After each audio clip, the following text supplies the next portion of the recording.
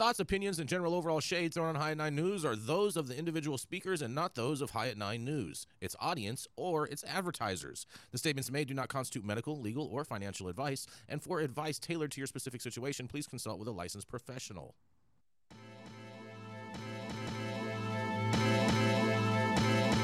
Welcome to the High at 9 News Hour, where you will hear from cannabis industry experts and professionals from around the country talk about important topics while shining light on global issues and discussing cannabis as it relates to politics, regulation and reform, data and technology, science, research and medicine, family and parenting, art, celebrities and entertainment, fitness, sports, mental health and wellness, and plant-based medicines and entheogenics. Together, we are building a stronger community, fighting the stigma and creating change. With your hosts, Jason Beck and Rico Lamitte, joined by special industry expert correspondents from around the country, and daily antics brought to you by Cannabis. Coming to you live every Monday through Friday at 9 a.m. Pacific Time and high noon on the East Coast. And thank you all for getting high at 9 with us.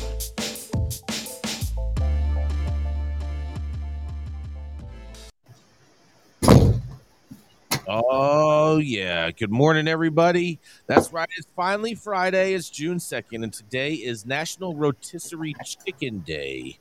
It's also International Volkswagen Bus Day because everybody loves a hippie. It's also National Bubba Day. Not sure if they're talking about Bubba Kush, Bubba Gum Shrimp Co., or what they're actually referring to, but it is National Bubba Day. It's also National Donut Day, National Rocky Road Day, and National, get ready for this, everybody. That's right. National Leave the Office Early Day. Oh, yeah. Yeah. Woo-hoo. I thought that was every Friday. But nonetheless, you even work in the office anymore? I don't know. But thank you for joining us and getting high at 9 with us. It's also high noon on the East Coast. And please remember to like, share, and subscribe to us on all social media platforms. Use that fancy little QR code right there in the top-hand corner of your screen to see where we live it on the internet. And we're live every Monday through Friday on YouTube and audio only on Clubhouse. And if you are joining us in Clubhouse, you can also participate in the show if you have a brief comment on the story most recently presented. But without further ado, we're going to kick it off with the dope dad himself. That's right, Rico Lamitte. It's Zozo's dad. It's also the Quasimodo caretaker and Baby Yoda's little bestie. That's right, it's the dope dad himself, Rico Lamitte. Baby Yoda bestie. I like that one. I think that might be my favorite so far. BYB, baby. All right, so going down to Jason Beck's favorite state in the union. Must be Florida. Florida. So Florida just got one step closer to adult use legalization thanks to a $38 million boost of cold hard MSO cash. Florida's Department of State yesterday reported that the proposed ballot measure to legalize adult use cannabis gathered 967,528 valid signatures, more than 70,000 above the requirement to reach the 2024 ballot. The constitutional amendment was proposed by an organization called Smart and Safe Florida, who reportedly, at least through April, spent $38.4 million on the effort to get the new measure on the ballot. A tab that was picked up by none other than MSO giant Trulieve. I do have to say the signature numbers are a little murky. Smart and Safe announced in March that it had collected over 1 million petition signatures, but they had not been certified by local election officials at the time. The Department of State on Thursday updated its website to show the most recent number of validated signatures, and whether the new number sticks, who knows? We all know Florida has quite a history of tallying accurate voting numbers, so I guess we'll just have to wait and see. But for the article, the bill still faces a Florida Supreme Court review and an expected legal challenge from the state attorney general, Ashley Moody, whose office declined to comment on the measure. If cleared as is, the proposal will allow adults 21 and over to possess over 3 ounces of cannabis for personal use, and medical treatment centers legalized by the statewide referendum in 2016 would now be allowed to sell to adult use consumers as well. Looking at you, New York. Attorney General Moody blocked a 2022 legalization ballot measure, but curiously amended the amendment to Florida Supreme Court for review was sent to this Florida Supreme Court for review, stating in her letter that she'd argue the proposal doesn't comply with state law, which includes a requirement that it contain, quote, clear and unambiguous language. Briefs in the case are due July 12th, and if it does make it to the ballot, analysts are speculating the measure could significantly boost voter turnout among young voters, possibly heavily influencing 2024 Florida races. Very interesting as well. Former President Donald Trump carried Florida in 2016 and 2020, but the state backed Democrat Barack Obama the two previous presidential elections. 21 states have legalized recreational cannabis, while 37 have approved medical marijuana in some form. So it remains illegal on the federal level. But if dropping $38.5 million to fund getting adult use on the ballot ain't the power move that makes Trulieve synonymous with all things Florida weed, I don't know what will. With currently 186 retail dispensaries across 11 states, no other company in the industry has bet harder on the Sunshine State than the hometown champions, Trulieve. So speaking on the measure, this is what CEO Kim Rivers had to say. Our investment demonstrates our firm belief that Floridians are ready to experience the freedom to use cannabis for personal consumption, a freedom which is currently enjoyed by more than half of America's adults. So personally, I think adult use in Florida is a good thing, but the fact that an MSO, homegrown or not, a major corporation had to push to get this thing going, I think it's worrisome, to say the least. But that's just me. I'd love to hear from the rest of y'all. Is Rico Lamitte the dopest dad on the street? What do y'all think about this one? Well, don't major corporations, really push forward all legislation, not just cannabis legislation. They do. Yeah, they do. I think it's just weird that to see this in the cannabis industry, because it's never been like that in the cannabis industry. And the third most populous state in the union is just going to have state-sponsored weed, man. I will say this, though. I do think that this Florida bill will probably be better than bills that have been backed by other groups such as like DPA and whatnot. So we'll see what happens. But I do think they should have allowed home grow, but that's neither here nor there. I'm surprised you didn't go for the George Soros-backed DPA. yeah, that's right. It is. I mean, it is George Soros-backed DPA, but I wasn't trying to go there that early, Rico. But I'm fine. Run it. You brought it up, right? Yeah, true. Yeah, You got an echo going there? I don't understand what's going on. It's the cavernous halls of Mar-a-Lago. Maybe. Adam. Adam's shaking his head no, so I don't know. I hear it. You hear it? We pretend it's not there. Is home cultivation allowed in Florida? I don't think it is. No. So They're saying that. So if no home cultivation of any kind is allowed, how can we even call it legalization? It's really commodification and corporatization. Yeah. Oh, commodification. I love that word, Omar. Ooh. I like That's a woke word. New words. That is not a woke word. That is a word that woke people don't like.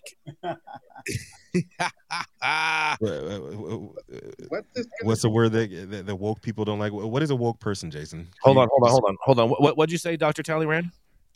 What's this going to do for the patient? We know what the patient did in California for the patient. Well, in all fairness, I mean, I don't think the patients are really benefiting in Florida when you have like moldy and boof weed for them to be purchasing.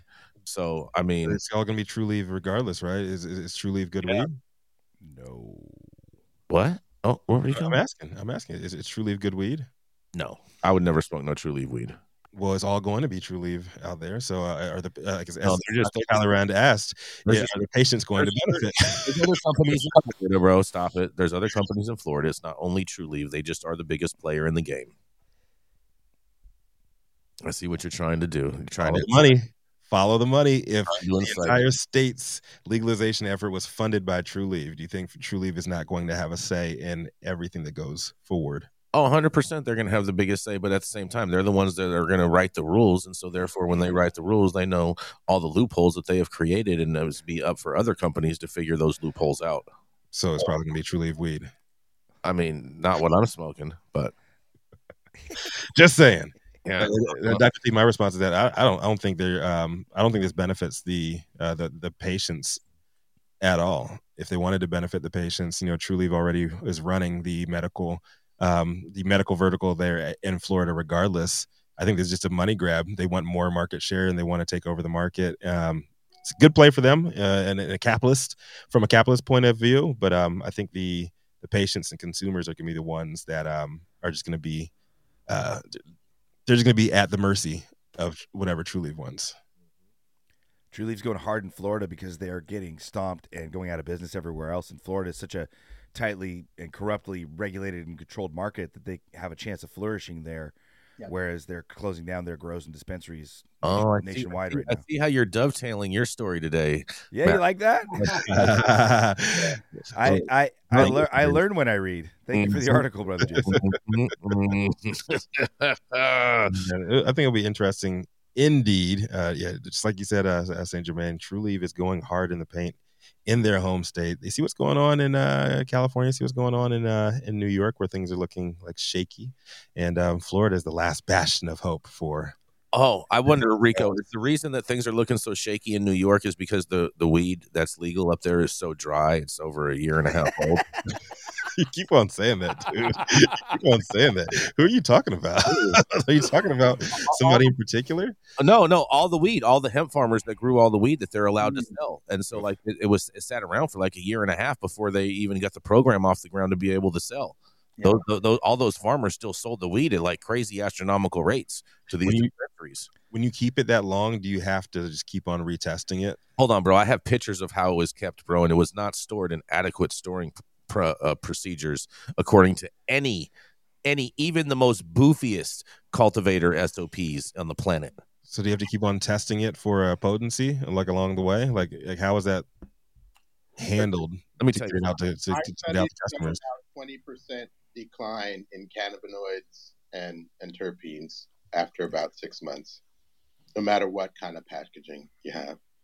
I bet it's still labeled at 42%. Interesting indeed. So, we're gonna go to this first commercial, Jason. Yeah, we're gonna go to a commercial. We're gonna be right back. That's so funny. Stretch and Smoke, Vortex, Tuesdays. Let's get it. Smoky Vanilla 1, Stretch and Smoke. You can follow me on Twitter at Smoky Vanilla, on Instagram, Smoky Vanilla 1, Stretch and Smoke, Sports Recovery by Dan and Jam, and on Social Club, Stretch and Smoke. Let's go. Yay!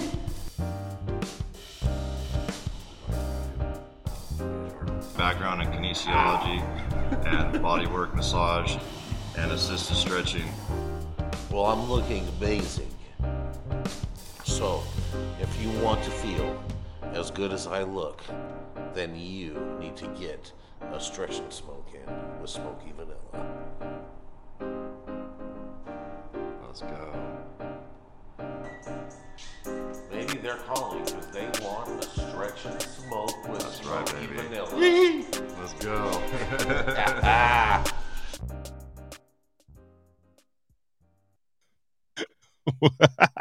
Was that the director's cut?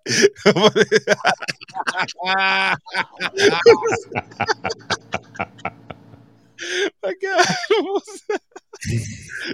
it's fantastic. Coming to late night Cinemax screen near you. We try to entertain over here. We do our best to entertain. Oh my God.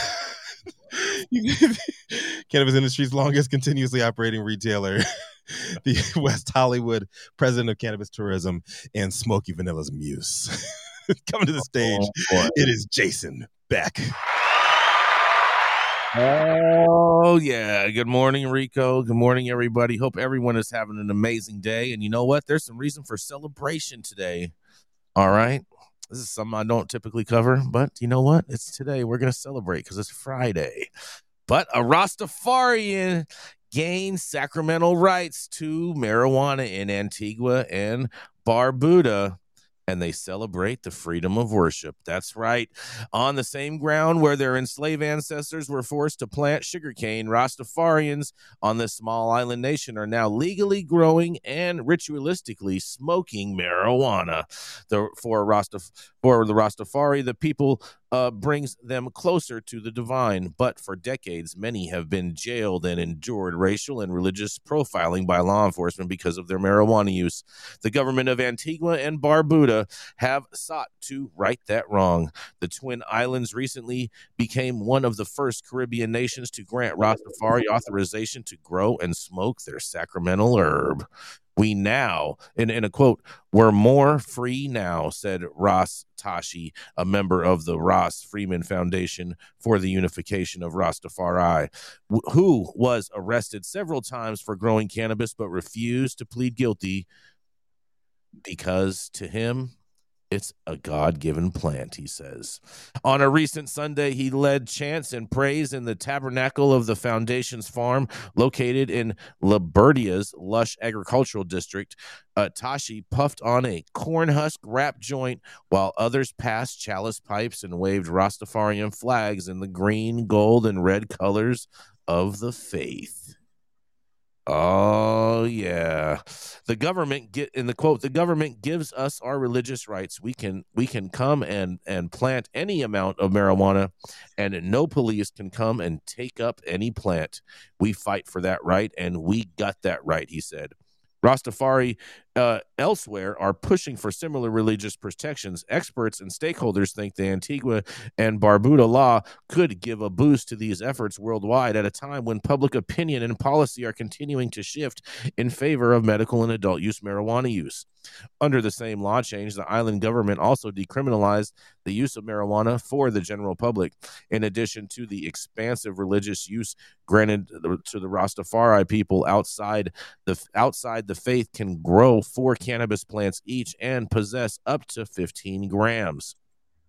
In a quote, we believe that we have to provide a space for everyone at the table, irrespective of their religion, Prime Minister Gaston Brown told the Associated Press at an interview in his office in the capital city of St. John.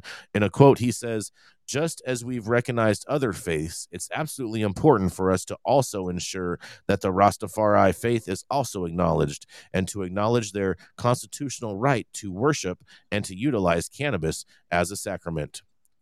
Ganja, as marijuana is also known, has a long history in the Caribbean region, and its arrival predates the Rastafari faith. Indentured servants from India brought the cannabis plant to Jamaica in the 19th century, and it gained popularity as a medical herb. It began to gain wider acceptance in the 1970s when Rastafari and reggae culture were popularized through music icons such as Bob Marley and Peter Tosh, two of faith's most famous exponents. Rastafari reject materialistic values and often practice a strict oneness with nature, eating only unprocessed foods as part of their ITEL, their faith's vegetarian diet. They also let their hair grow uncombed into dreadlocks, but many of them were long treated as second-class citizens across the Caribbean islands, looked down on for their dreads and sacramental marijuana use. The Prime Minister said that growing up poor in Antigua, he witnessed how adult Rastafarians were chased by police and locked up, while children were not allowed in schools because of their hair. Brown also recalled how members of the Rastafari generously fed him ITEL meals when his single mother, who had a mental illness, struggled to raise him and his siblings. In a quote, he says, they embraced me, he said in his office overlooking palm trees, green hills, and the turquoise Caribbean waters. He says, it speaks to that positive value of brotherly love. I was always socialized to embrace Rastafari. After Brown took office in 2014, he appointed Ross Frank I, the late respected Rastafari leader, ambassador to Ethiopia in 2018. Brown apologized publicly to the Rastafari community for the oppression and religious persecution they suffered.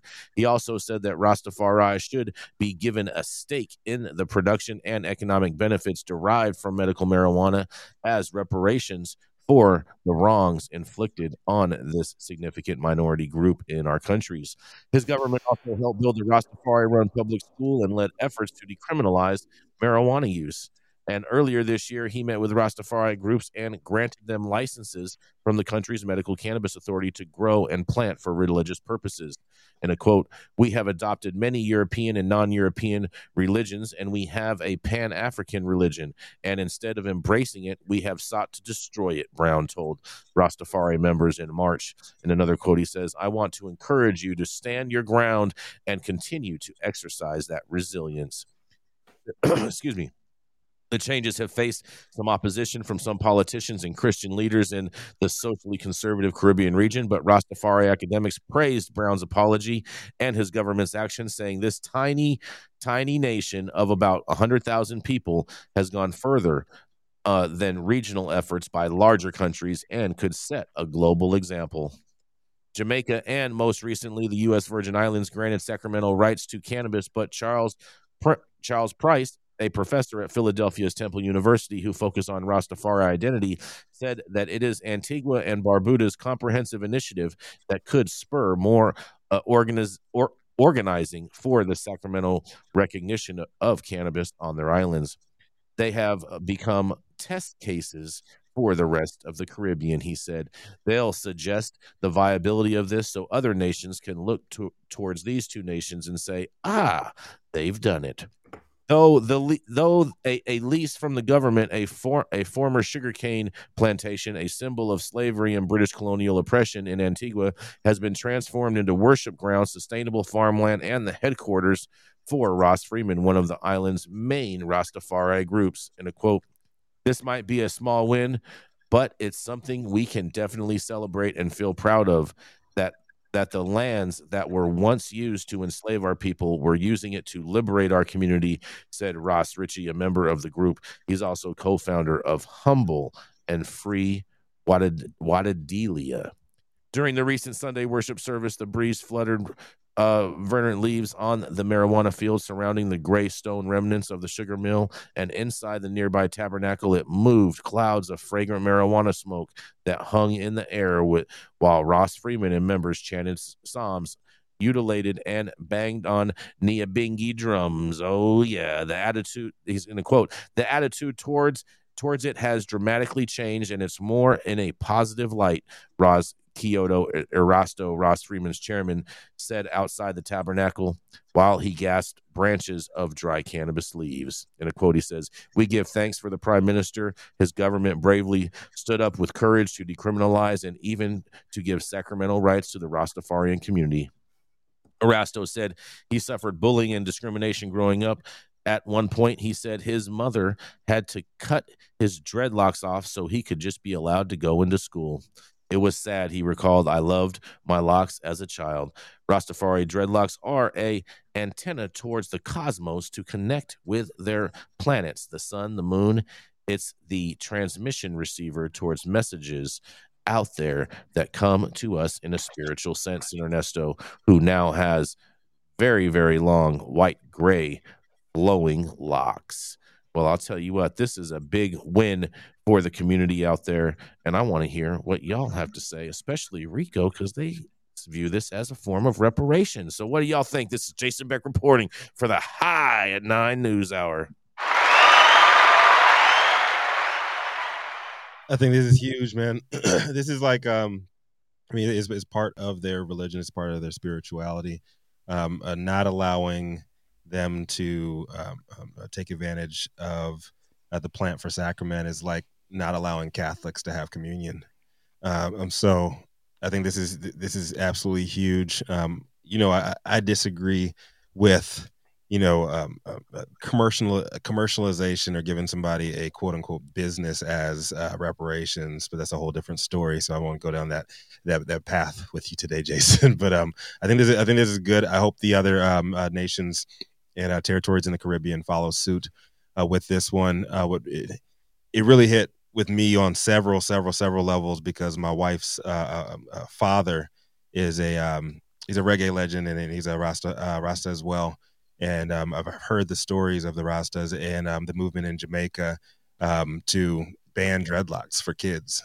Kids going in schools in Jamaica, they can't have dreadlocks, right? You have like this white version of what you should be, what you should look like, and then the fact that they're importing cannabis there, it's just like it tears me apart. But the fact that this is cleared, like I absolutely love it, and I hope they the other territories out there do the same.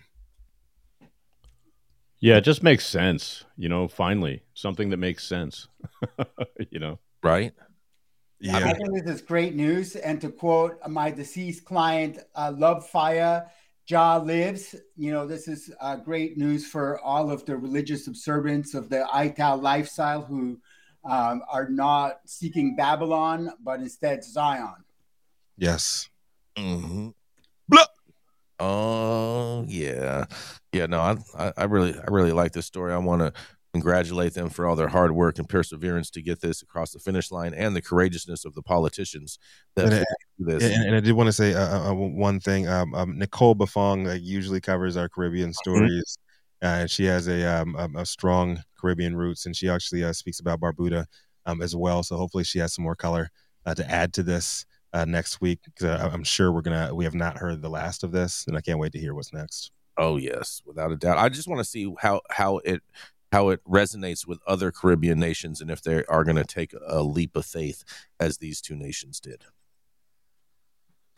But I have one question for you, Rico. Yes, sir. When they mentioned the reference of how they had a sugarcane plantation and now it's a cannabis field, isn't that similar to like when you have an old prison and you turn it into a cultivation? It's comparable. It's comparable, right? Yeah, I can say it's comparable. Okay. Yeah, like if you're in Jamaica, you see like Appleton Estates and like all of the sugar factories, but the rum factories. But all the locals, they always drink on the overproof rum. So like it doesn't really have, you can't really measure that shit. Smoke blunts, eat beef patties all day, and drink overproof rum. That's what we did. Yes, sir. Oh, man, that's good. That's good. We're going to keep this thing rolling. We are going to move right on in to the Count himself, the immortal Count, who has been around for centuries, but likes to act like he's just been around for 50 or so years. That's right. It's the Count himself, Matthew St. Germain. Thanks, Brother Jason. Happy Friday. It's great to be here with everybody on a Friday. I've been working so much out in Lodi, I haven't had much high at 9 time. So my story dovetails into that other True Leaf story, with a cannabis company fined for worker death in Holyoke is closing up shop in Massachusetts and elsewhere. The marijuana company that settled with federal workplace safety regulators last year over the death of an employee who rolled joints at its growing and processing facility in Holyoke announced Thursday that it would close dispensaries in Northampton, Framingham, and Worcester by June 30th. True Leaf Cannabis Corporation will also cease operations at its cultivation site in Holyoke by the end of the year. They're citing the need for additional measures to preserve cash and improve financial performance. These difficult but necessary measures are part of ongoing efforts to bolster business resilience and our commitment to cash preservation as we continue to focus on our business strategy of going deep in our core markets and jettisoning non-contributive assets, their CEO Kim Rivers said. Man, that's just like every BizSpeak word there in one sentence. After it closes up shop in Massachusetts, a True Leaf dispensary in Bristol, Connecticut will be the company's only location left in New England. The Florida-based company, whose dispensaries span 9 states, will close select retail locations in California and will completely pull out of the Nevada wholesale market as well. In December, True Leaf paid just over $14,500 to the Occupational Safety and Health Administration to settle the case related to the January 2022 death of Lorna McMurray. We covered that back. She was filling pre-rolled joints and had a lung collapse due to the powder in the air. And so she had occupational asthma, and OSHA is, in addition to finding True Leaf, is looking into instituting new rules for making pre-rolls to protect workers. The belated disclosure of McMurray's death 9 months after it happened prompted widespread condemnation of True Leaf, including from a former supervisor for the company who said there was a culture of silence at the Holyoke plant that prevented workers from speaking up to executives about safety concerns. Unionization efforts were underway at True Leaf's Massachusetts sites, another reason they probably pulled out. Marijuana employees, labor leaders, and cannabis advocates also criticized the State Cannabis Control Commission, which conceded in October that it was already investigating complaints from employees at the Holyoke facility when McMurray collapsed. The state marijuana agency has yet to report any updates or conclusions to its investigation. A commission spokeswoman said Thursday that the investigation is pending and ongoing. So this is people that I would say are really operating with without guidance, without a North Star in the cannabis world. And what you see is companies like this that are solely focused on profits and have no understanding of what they're trying to create are shooting in the dark, causing all kinds of untold harm and collapsing. And I don't think it's really the size of your organization here. It's how you steer it. If you care about the cannabis plant, you care about making a positive contribution to society, I think that there's a way forward and you can make money. I'm really interested to turn this over to everybody else and see what you guys think about both this True Leaf situation, the MSO situation, and this period we find ourselves in that's tumultuous, to say the least. This is St. Germain for the High at 9 News. Oh, yeah. This kind of ties it. You know, I always say follow the money, man. It's ties everything together. I didn't realize True Leaf has such a strong pullout game. They pulled out of one and went all in on the other. Oh, yeah. That's what it looks like to me. Yeah, this is it's crazy because after they went for the settlement with OSHA, like knocking that down from what was it, like something laughable like 35,000 like for the death, and they argued that down and got a settlement for like under 10,000 in the end of all this. And now they're just now they're pulling out and leaving all these people jobless in the community that they just like built up. Like I really do hope that because when I was covering that story, it was very interesting. It will be revisited. Just put it that way. It's interesting what was going on and what I could not say because of Leafly that was tied to the story. Their legal counsel didn't want us saying certain things when we covered the Holyoke death, and the community did not want to speak out against True Leaf because of all the jobs that they created.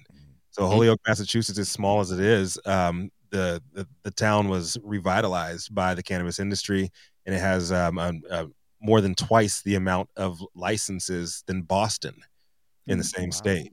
So it just goes to show like how big of a hole that they're going to be leaving if they're closing down in that state. And I hope that they have jobs to fill those the needs of those people, because it can crater the economy there.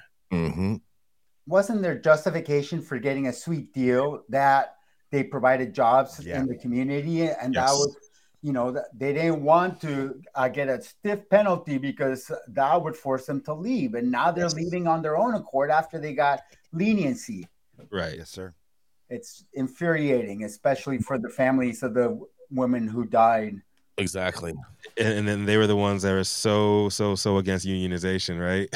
Well, that's a big reason why they left, is because they can't prevent union meetings and organizing. And so a lot of times companies will just fold up shop or change locations to disrupt union organization activities.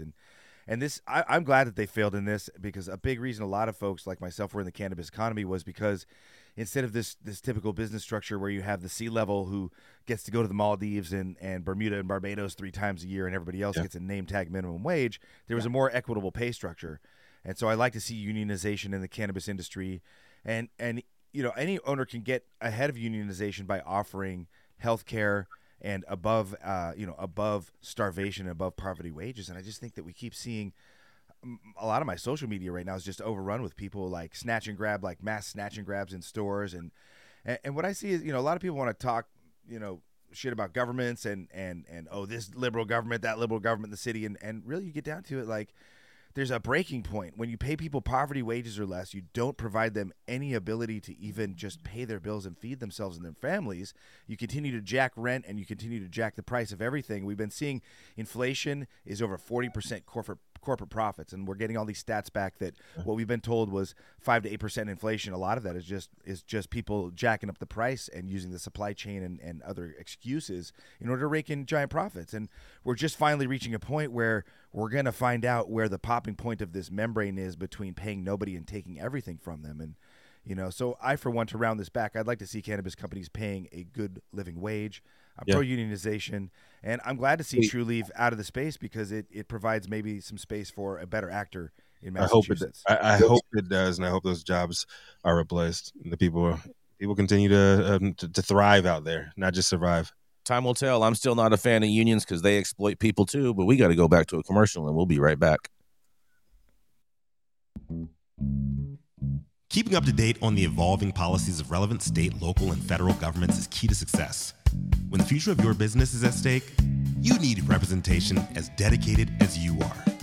With a maze of laws and regulations surrounding cannabis, hemp, and psychedelics, knowing where to begin can be a challenge. Good thing the law offices of Omar Figueroa features a skilled, highly focused team ready to guide you through it all. They're accepting new clients in California and New York. So make sure you check them out at info@omarfigueroa.com.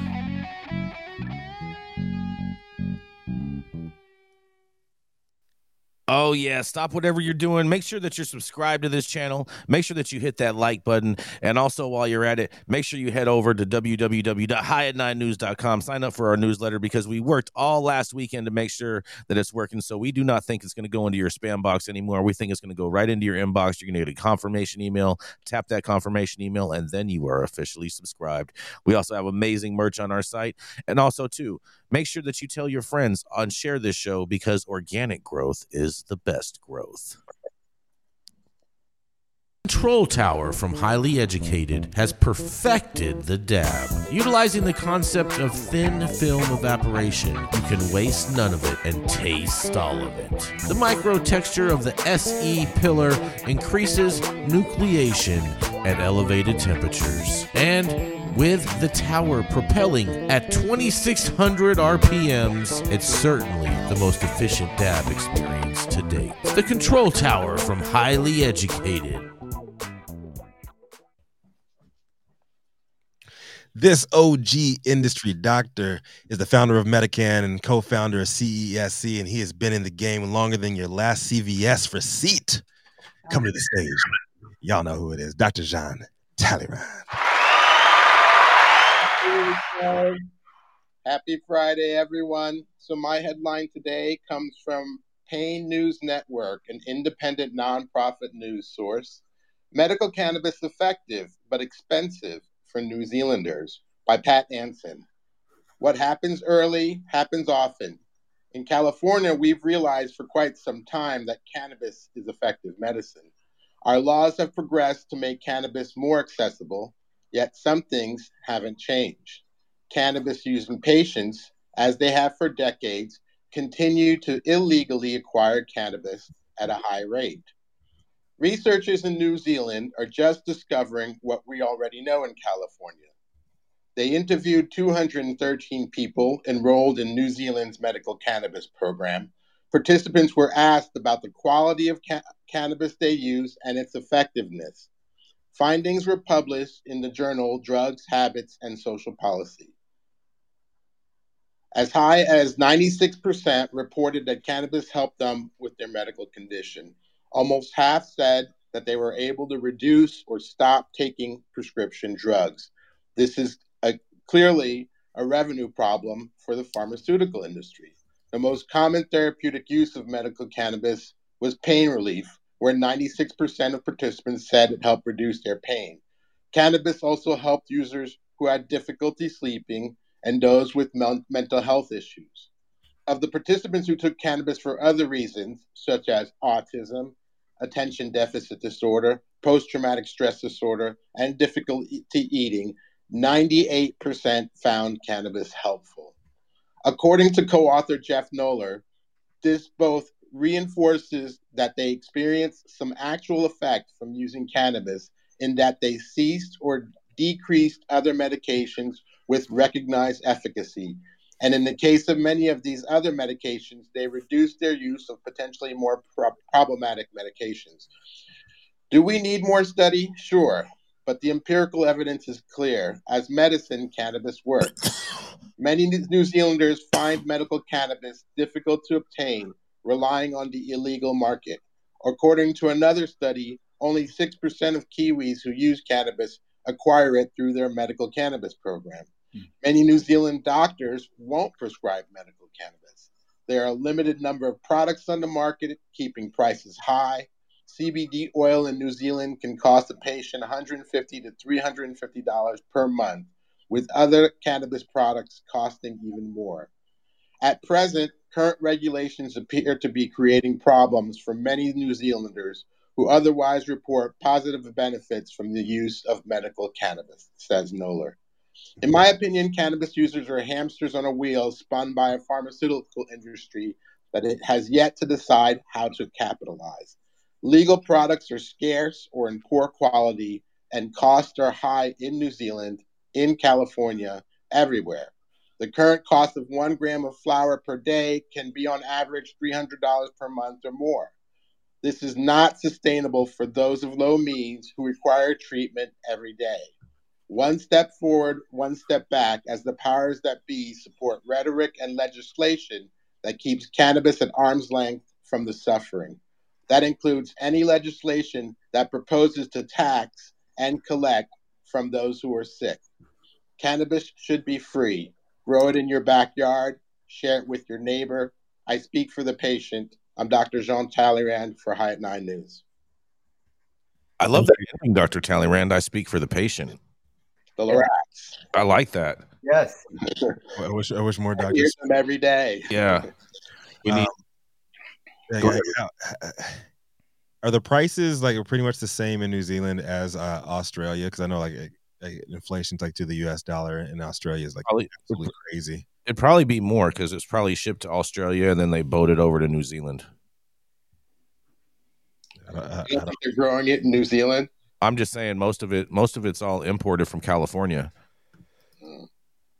Well, they should grow their own. Definitely grow their own. Yes. Right. They should be buying California weed. No. It's better. It's just better that way.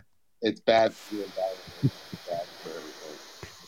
Yeah, I mean, Dr. T, what's your take? Should patients with like qualifying conditions should they be able to have access to like free medicine? Yeah, I think we can pull it off. I mean, I'm from the days of the Compassionate Use Act. That's kind of what I got into this for. There are people who are sick. There's a plant that helps them. It's pretty easy to connect. Back in the day, people used to be given free when they couldn't afford. And these days, it's just not happening. So, I encourage my patients to just grow. Do you think we have any chance of? I mean, capitalism is what it is. You see what's going on in Florida right now.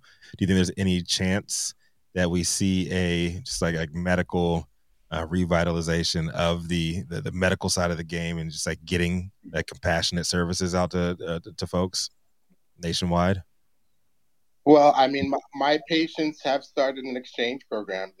They exchange with each other. But I'm in a rare place. I'm in Northern California, so most of them are used to growing and sharing.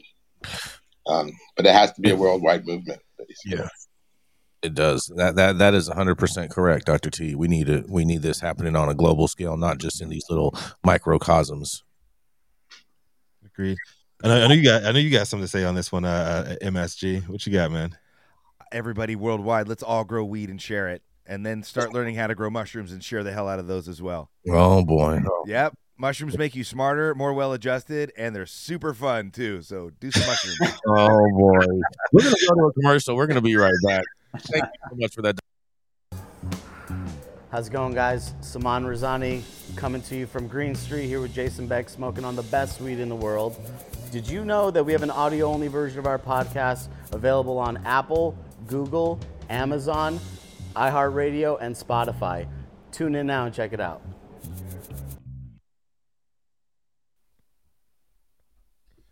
Oh, yeah. Coming up next, that's right. It's the lawyer that will also not only break you out of court, but will also break your back in jiu-jitsu. Oh, yeah. Also, too, you can find his book anywhere you find books, Cannabis Laws and Regulations, the 2023 edition. That's right. It is the man, the myth, the legend, Mr. Omar Figueroa. Thank you, Jason. Happy Friday, everyone. My story is from KTVU.com, by Freddie Brewster. The headline is, Bill allowing Amsterdam-style cannabis cafes passes California Assembly. A state assembly bill that would allow Amsterdam-style cannabis cafes where customers would be permitted to consume the tranquilizing herb on site received broad partisan support on Wednesday, passing the assembly 64-9. While on-site cannabis consumption is allowed in certain circumstances, AB 374 would permit the sales of non-cannabis infused products and allow for a more inviting and coffee shop style experience. Current law bans the sale of non-cannabis related products. Lots of people want to enjoy legal cannabis in the company of others, and many people want to do that while sipping coffee, eating a scone, or listening to music, said State Assembly member Matt Haney, Democrat of San Francisco, the bill's author. There's absolutely no good reason from an economic, health, or safety standpoint that the state should make that illegal. If an authorized cannabis retail store wants to also sell a cup of coffee and a sandwich, we should allow cities to make that possible and stop holding back these small businesses. Haney sees the bill as one that will build on California's deep roots in cannabis culture and set the state on a path to better compete with Amsterdam, a city of 1.4 million people located in the Netherlands that is also known for its cannabis culture. Amsterdam currently has over 700 cafes that permit on-site cannabis use, which rake in an estimated $1 billion annually. Haiti hopes the bill will help move the cannabis industry out of a pharmacy-like business where customers simply pick up their supplies at a dispensary and leave into one that is more sociable. He also hopes the bill will allow this currently struggling cannabis industry a greater opportunity to diversify its businesses and to promote tourism in downtown areas and other struggling business districts across the state. California small businesses are struggling, Haney said. Issues like oversaturation, high taxes, and the thriving black market are hurting cannabis businesses who follow the rules and pay taxes. Nightlife industry groups are excited about the bill's potential. Allowing cannabis lounges the common sense option to sell food and beverage that isn't prepackaged and giving them flexibility to provide entertainment will provide a much needed lifeline to legal cannabis retailers who are struggling mightily to survive in the industry, the California Nightlife Association said in a statement of support to legislators. Additionally, this bill will give our communities new, exciting opportunities to offer arts and entertainment in spaces where it was previously impossible to do so economically. The bill, however, is facing opposition from major health-related industry groups such as the American Cancer Society Cancer Action Network, the American Heart Association, and the American Lung Association. This bill could essentially turn a cannabis establishment into a restaurant and potentially force workers to accept exposure to toxic chemicals in order to keep their jobs, the three groups said in a letter of opposition to lawmakers. Workers should not have to choose between their health and a good job. California has fought hard to protect workers and ensure a safe, healthy, smoke-free work environment. AB 374 will undo that by recreating the harmful work environments of the past. My take on this is I think this is a great idea. I do support the bill. I think there's ways to mitigate the issues by having filtration and by having cigar bar type air filters and air changes. So there's ways to do this in a safe way. And I do think that social consumption where you're allowed to consume foods is a common sense harm reduction measure. And that's how people, that's how you keep people from getting over intoxicated, is by allowing fruit and coffee to be freely sold to them. And so I do welcome the opportunity to go hang out in Jason's Future Cannabis Cafe in West Hollywood. Oh, yeah. Oh, one day soon, Omar. One day soon.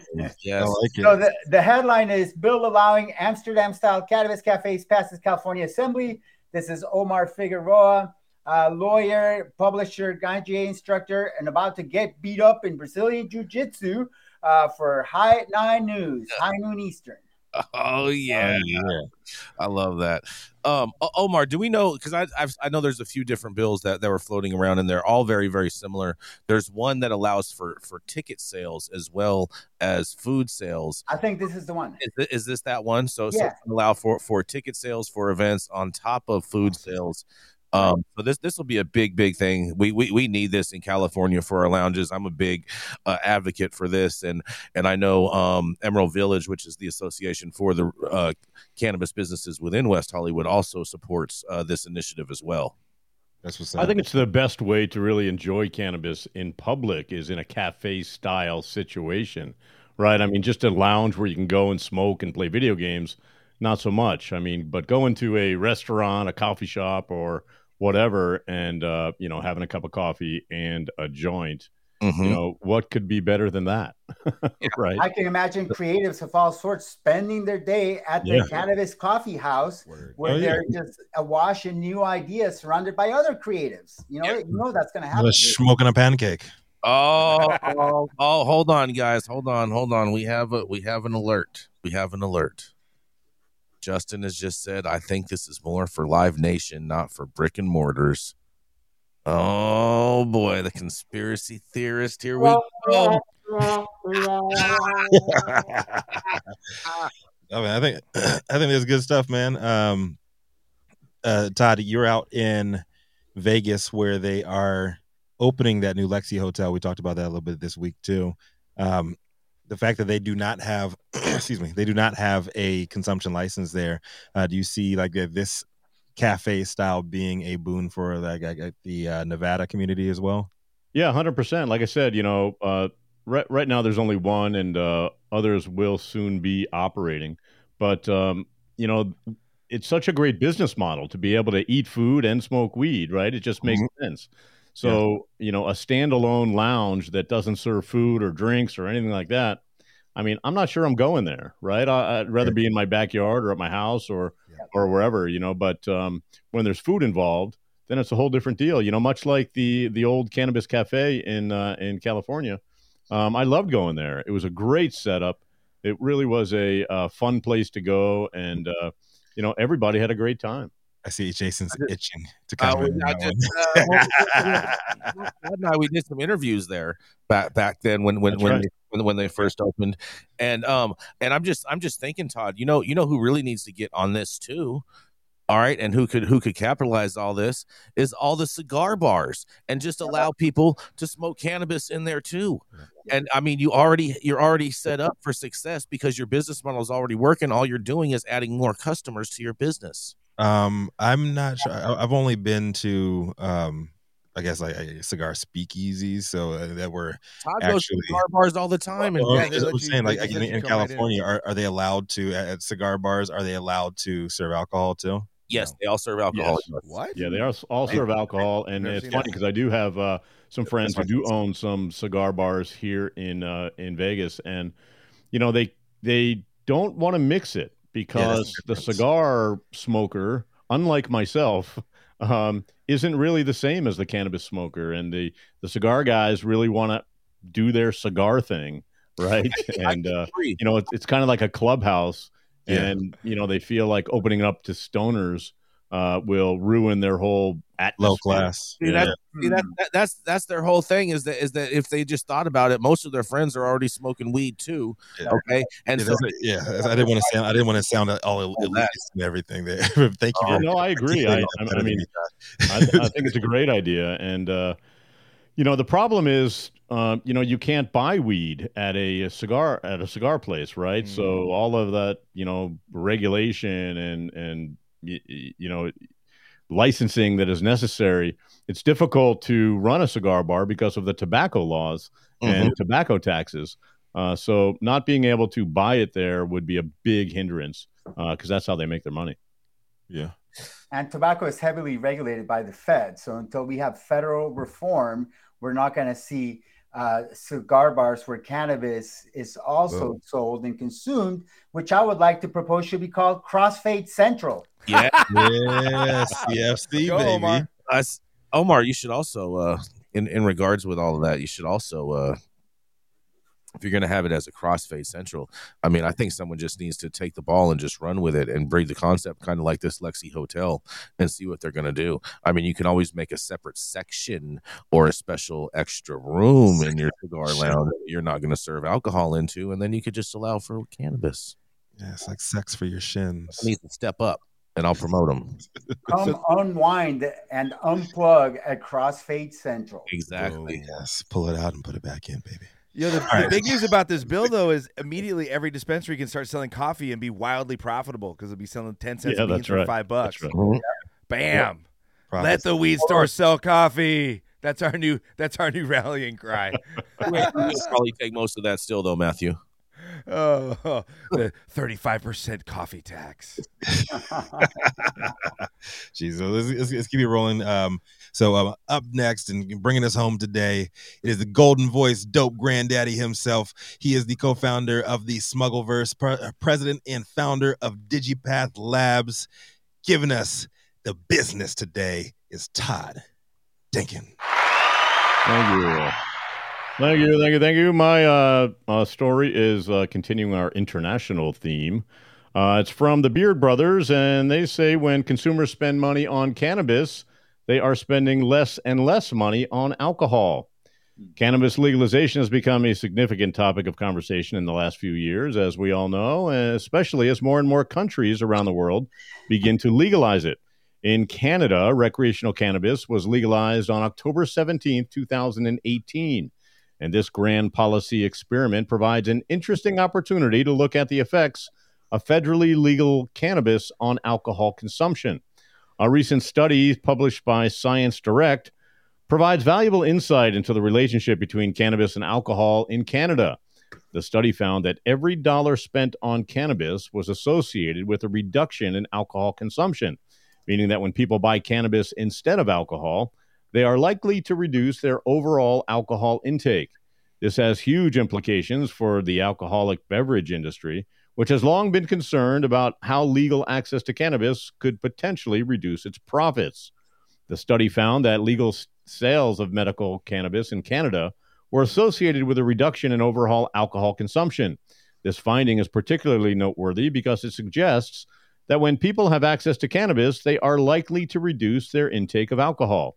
Interestingly, this relationship was found to be slightly stronger for wine sales than it was for beer or spirits, meaning that cannabis could potentially be seen as a substitute for wine rather than simply a complement.